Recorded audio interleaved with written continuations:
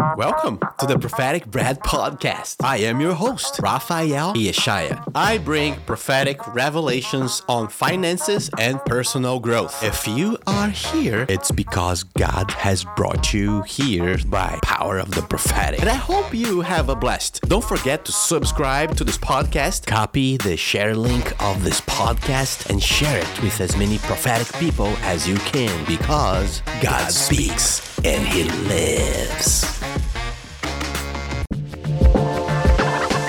On this audio, I'm going to be teaching you one prophetic mystery out of 3 to become the best at absolutely anything. It doesn't matter what it is. If you take these principles and apply in your own life, you can even make more money, create more revenue for your company. And I'm not even kidding you. You can become successful at anything you want because they are principles that are hidden in your Bible. And if you use them, you will become the best. Number 1, you gotta work only on your strength. Don't work on your weaknesses, like never ever. One of the most stupid comments or advices that I've heard in my entire life is that you gotta work on your weaknesses. This is a total waste of time. If you work on your weaknesses, you will be forever working on your weakness, because working on your weakness is not something that you can handle. Working on your weakness means that you will be working on something that you, first of all, didn't even know how it got there. It means that you will be working on something that you are clueless on how to respond to. It's like a mechanic coming to you saying, you have a problem with your catalytic converter.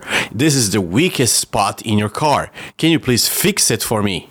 You will be like, wait a minute, I am not the mechanic. You are the mechanic. I don't even know what the heck is a catalytic converter. How can I fix something that I don't even know what that is? Remember what God said to Paul on 2 Corinthians chapter 12 from the verse 9 to 11? He said, my grace is sufficient for you, for my power is made perfect in weakness. What does that mean? It means that it's not your responsibility to work on your weakness. Therefore, Paul says, I will boast all the more gladly about my weaknesses, so that Christ's power may rest on me. He knew it was not his responsibility to work on his weakness. His responsibility was to work on his strength. It means that we need to bring our weaknesses to the Lord and let Him work on our weaknesses with His amazing grace. Now, let me tell you something. If you have a problem with money, that is your weakness. So you need to bring it to the Lord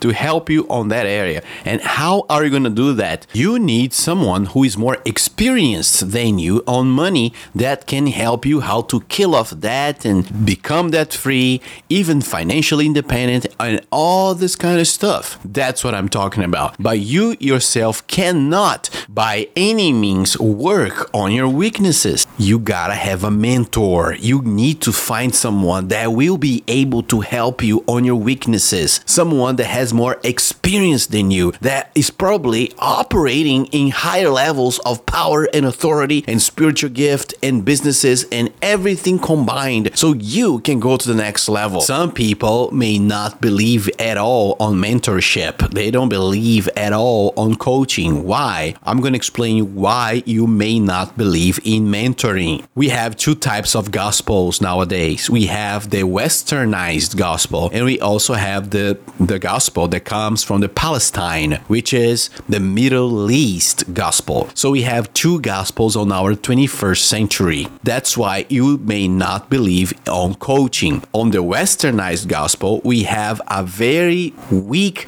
emphasis on the fact that you need to get a mentor for you. In the meanwhile, on the Middle East gospel, you will see something totally different. Elisha had Elijah. The disciples had Jesus. Well, some people may say like, well, but Jesus didn't have anyone above because he had the Father. Well, are you God? Jesus is God. People may say, oh, but what about Adam? I have God as my mentor. Adam was the God of this world. Are you telling me that you are God? The other cool, interesting thing about this is that when you go even to Apostle Paul, the Apostle Paul only became the Apostle Paul because of Barnabas. And before he became the Apostle Paul, he was Saul, and Saul was instructed and personally mentored by Gamaliel. one of the top-notch teachers of that time on the Torah. And this list keeps on going on and on and on. David was the king of Israel, but he was mentored by who? He was mentored by the prophet Samuel. You will go on the Bible and you will keep reading and finding a lot of crazy stuff. Like even Solomon, he wrote the book of Proverbs. All the gems that you see there, like 100% wisdom, God gave him the wisdom, but he was mentored by his father, King David. I'm going to tell you guys, this doesn't stop in anywhere in the Bible, for real. I mean, anyone saying that they don't believe in coaching, they don't believe in mentoring, God is their mentor, is living in the wrong. This is a total messed up doctrine, and I'm going to go farther ahead saying that this is a doctrine of demons. Now, let me show you in the Bible how this mentoring thing actually works. When you go back to Genesis chapter 37 on the verse 5, you will see something cool. You will see that Joseph had a dream and he told it to his brothers. They hated him all the more. But when you jump to the verse 8, you will read that his brothers said to him, "Do you intend to reign over us? Will you actually rule us?" Wow, that's actually pretty interesting. Nowhere on this chapter of the Bible, you will read that Joseph interpreted his dream. The brothers just came up with an interpretation, very 100% accurate, and they started blaming on Joseph for having this dream. Now, my question for you is, how did they come up with the right, 100% sure, accurate interpretation of the dream when Joseph never interpreted anything? Let's go back to the life of Abraham. Abraham died at the age 175. When you see the life of Isaac, the son of Abraham, he died at the age 180. Then his son Jacob died at the age 147. Now, Jacob had a twin brother, which was Esau. I can tell you this based on these numbers, that when Jacob and Esau turned 15, Abraham died at the age 175. So that means that Abraham was still around when Jacob and Esau were at the age 15. What can we tell you from this? I can tell you that Abraham taught every single mystery of dream interpretation to Isaac. Isaac got everything from his father Abraham and gave everything to Jacob. Now, here's the cool part. Abraham was still alive and he taught Jacob on how to operate on the power of dream interpretation and all this other prophetic stuff that he was having on his daily basis when he was young and old. Now, with the help of Isaac and the father Abraham,